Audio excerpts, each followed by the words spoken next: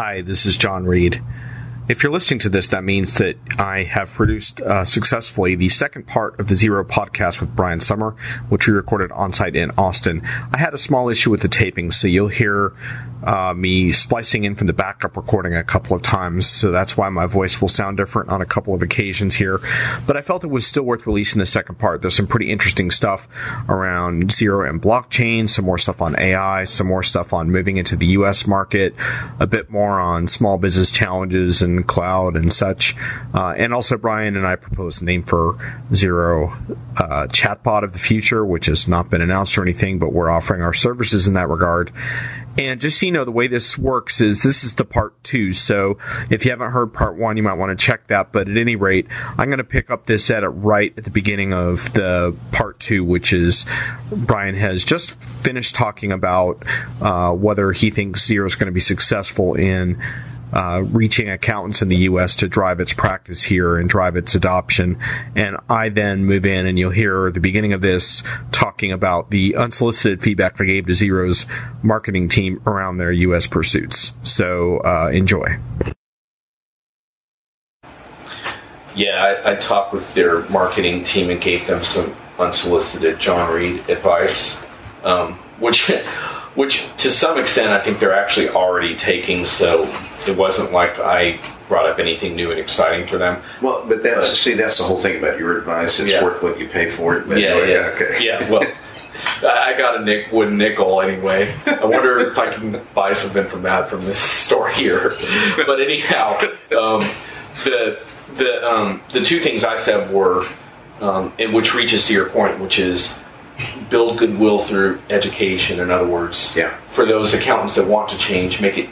You already pointed out before we started taping that they offer a free trial of their software, but in terms of like developing courseware around becoming an advisor, building a growth practice, not a bookkeeping practice, developing as much materials around that. But I also would like to see Zero build goodwill through policy advocacy for small businesses, because you have this huge tax bill looming right now that's going to get passed. And small businesses are really an afterthought in these kinds of policy considerations. And also, when that changes, accountants are going to spend the next 6 months trying to understand what those changes mean for their clients. A lot of that could be automated and packaged and brought back to accountants in a way that's easy to consume. And I think there could be enormous amounts of goodwill generated if they get some visibility around helping small businesses and advocating for them in this environment, because they're often overlooked. So that's my marketing pitch for them. Well, let me, I'll pile on. Earlier this fall, I was helping out with an accounting show for the American Accounting Association. And one aspect of that show that I didn't have any part of, but it was fascinating, is they brought up on stage about 4 recent accounting graduates from major university accounting programs. And each one of them worked for one of the major accounting firms. And the moderator was asking a bunch of questions about what it is you really want to do in your career and so forth. To no surprise, it turned out that for those in the audit profession, they don't want to spend the next 2 or 3 years of their career interning at the photocopier. They want to be a business advisor. And they don't want to do the debits and credits, just like you were describing, John. They actually want to be providing advice and counsel to clients. Right. And this is coming out of the mouths of like 21, 22-year-olds. And I think some of the audience was kind of chuckling, thinking, yeah, right, like that's going to happen. But on the other hand, that's what these folks are interested in. They don't want to play with your grandpa's ERP system anymore. They want to work on something that more fits with the kind of life and experience, digital experience that they've grown accustomed to already. One interesting piece of this puzzle is that as empowering as it can be for a small business to figure out how to make these transitions, and now I have a cloud platform, and now I can add a PayPal service easily or an expense service easily. There's one thing looming in the middle of it that's frustrating and difficult, which is the banking industry itself. And this came up yesterday because you had the I don't want to say diplomacy, maybe lack of diplomacy. You had the ability to disrupt the banking panel we were attending, which was really entertaining for everyone that was there. Do you want to say what your grievance was there? I can't believe you're going to go back on get into this. Come on, let's do it. All right. Well, I just found that it's a little hard to swallow listening to big commercial bankers talking about the value that they're going to pass along to small businesses. And the gist of my grief is that for my business, the only thing the bank sees out of me is an opportunity to provide an annuity of fees that they're going to charge me. I've never gotten any value from my bank. Which is what you said to the panelists, right? You were basically like, I'm having trouble understanding. Yeah, I really value. was having trouble figuring out where this alleged value was coming from because I wasn't seeing it. And it was an awkward moment, folks. It was an awkward moment. But where I went with the point was there's a reason why there are so many technology companies disaggregating the banking experience. And I mentioned companies like Invoice Pay, Mineral Tree. There's a whole bunch of them out there that are, chipping away at things to help companies, even smaller firms like my own, go around commercial banks because they just don't deliver the service. Anyway, yeah, I'll cop to the fact that I definitely put the laser sighting on the commercial bank guys and rifled them pretty good. Hey, I enjoyed the awkward silence in the room. But more importantly, just in terms of the takeaways from that, do you think that Xero can work around what arguably the lack of innovation in that core banking conglomerate by essentially providing services and integrating? Because a lot of these banks are making their feeds more available so they can kind of get around some of that. Yeah, they're tackling this on a couple of fronts. Number one, they know they need to work with the major banks because a lot of their customers have those kind of accounts and relationships. Okay, and they do have partnerships with some of them already. Yeah. Capital One was here. Wells Fargo had a big exhibit going on, and others. Silicon Valley Bank was another one that we saw. On the other hand, they kind of can read. They're reading the writing on the wall.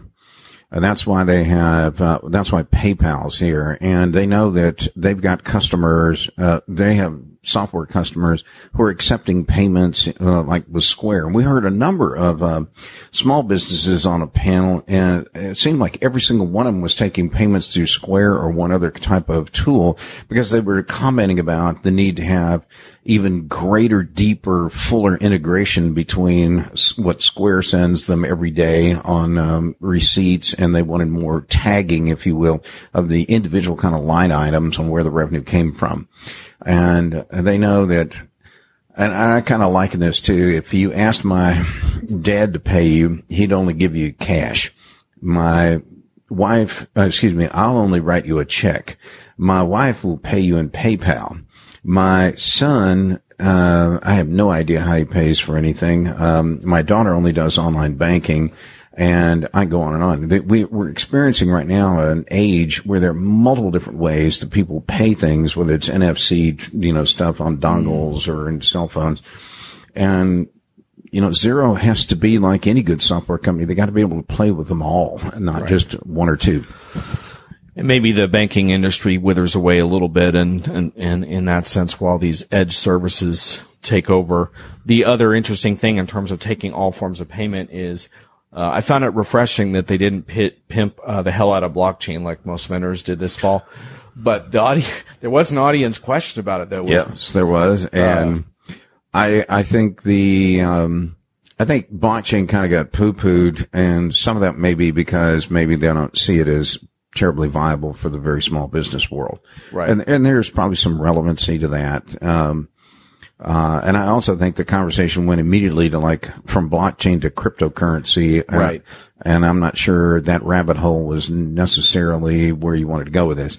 I think the smart money is on some of this right now is actually using blockchain to provide the provenance all throughout the supply chain or the value chain, and keeping track of stuff to avoid counterfeit goods and other items. And that's one thing we talked with the CEO. I talked with CEO Rob Drury about that in my interview with him, because he also says that he sees viable cases like that, and he says if that gains traction, that it would not be hard for them to support. That would be almost like blockchain as a subledger, for example, of a particular kind of data feed that you could tie into Xero. But he did have a back and forth with an audience member about cryptocurrency support, because there was this question around, well, will you support that? And And I asked him about that again one-on-one, and he said, yeah, we have a partner that's working on that now. And I think at the moment that's how he looks at it, because he doesn't think, he views these as a speculative market that are not going to be endorsed by governments. And so he's not in any huge hurry there. But so, I found it refreshing that it wasn't overhyped. No. And just one last thing on, we need to think about who Xero is and where they're going to go next. And I think it's an important question to bring up, because in my mind, Xero starts off as a financials vendor. They've now added an expense processing capability, a payroll capability, a projects module, and some other stuff were all announced here recently and demoed to the audience. The strategy Xero seems to have is to create ever larger portfolio of applications, but yet still stay true to the small business world. Alternatively, they could have shown us aspirations to move up market.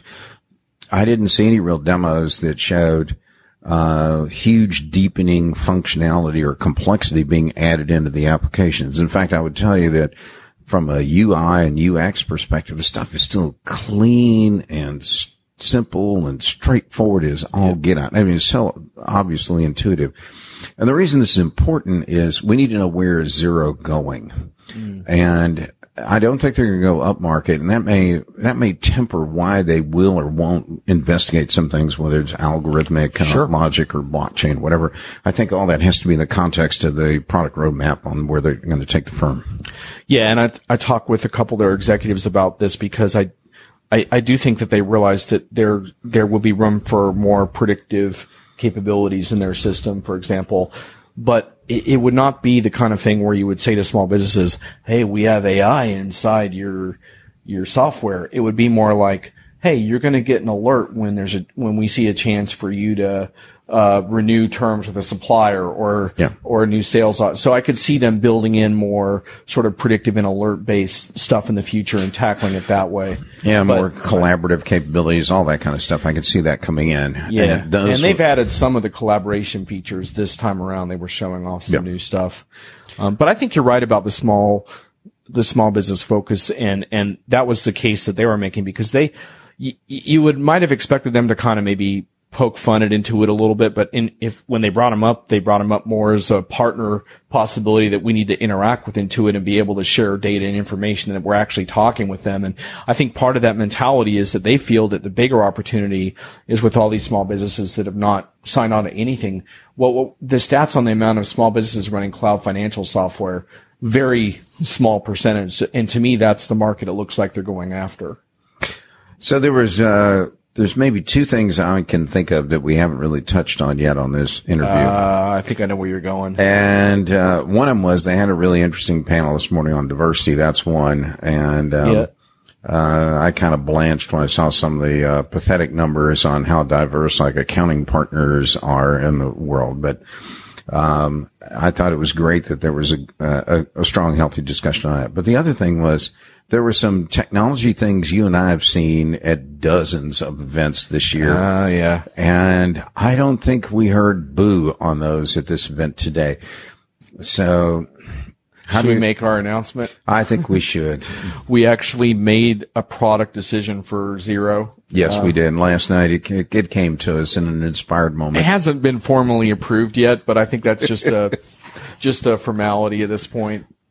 Yeah, but, John and I, last year we did a thing called the Unpredictions, and we predicted all kinds of things that we were going to see this year at user conferences. And we're going to do that again and for this next year. Oh, absolutely. Yeah. That's an advanced plug for something that's it's coming. Already in the works. Check out for Diginomica.com. It's coming. Okay. But anyway, last year we opened up the crystal ball. We uncannily predicted all kinds of things that were going to be happening at user conferences. And we predicted drone flybys, and calamities that would happen when CEOs were handed the controls to a drone. We talked about everything from, autonomous vehicles showing up at user conferences and on and on. And for the most part, I'd have to say, the hype meisters that put these shows together, they've been reaching in the goodie bag and bringing out all kind of junk. Oh yeah, they came through and made us look like darn near incredible savants. Well, the one thing we saw quite a lot of this year were chatbots. And of course, every chatbot needs a name. Yep. Usually you pick a historical figure that your chatbot cannot possibly ever live up to. Yep. And we've heard them all. There's, we've gone from Einstein to Leonardo to, Coleman over at N4. There's, the folks over at, Unit 4 have one. I've heard of Ellie and a number of others. Anyhow, so Zero's going to eventually need a chatbot. They're going to need one for sure. And it's going to need a name. Yeah, it can't be Siri or Alexa or any of those. So fortunately, we have a name. We have a name. So when they do come out with it, we're not asking for royalty or fee or anything here. At least I'm not. I just want some residuals to be all right, but it's not a big deal. Yeah. And John, go ahead. Let's get the drum roll. What is that name that we came up with? Kiwi. Can I see my financial records for October 2013? John, your financials revenue for this quarter is $200 million. Anyhow, with any luck, next year we'll see Kiwi for the first time. Yep, Kiwi. I can see people reaching out and tapping on the device, going, Kiwi. What do we have to do to grow our small business even more? I think the biggest thing for me, just having gone to so many larger enterprise shows this year, is the issues weren't really that different. I think the only real difference in the small business environment is maybe less resources to tackle the problem, right? So it's like, there was some talk about dashboarding here, but I didn't hear as much of that because these small businesses, they don't have as much time and resources to throw up metrics and numbers and check on them all the time. But it's the same desire, which is to have more data transparency and more collaboration with partners. And a big theme here also is for small businesses, how do you help them grow given that the entrepreneurial climate in the U.S. hasn't fully rebounded from the recession? And one of the big themes to that is have this platform, but also connect internationally. Globalism is a big theme here. Yep. Import and export. So, and small businesses being able to do that in ways they haven't been able to in the past. So, I just think it's interesting. The themes don't really change. It's just there's some different resource constraints and stuff, but that's about it. I would just tweak that and say themes are the same. It's the relative priorities. Here, it seems like number one priority of these businesses, cash is king. Yeah. And they care. And that's the one metric they do watch every single day because they got to make payroll. They got bills to pay and keep the lights on. That was number one. And number two was probably what you just said is how do I grow? And you can tell that these customers have a hunger to figure out how to make that happen successfully. Right. So anyway. Well, thanks, Brian. I think this is our last one of the year. Well, yeah, but next year maybe all we'll have to do is tap Kiwi and go, Kiwi, what did Brian and John think about the last ZeroCon? I hope the Zero developers are already hard at work fulfilling these dreams. All right, folks, have a good one. Well, if they need inspiration, they can come here to this office. Later.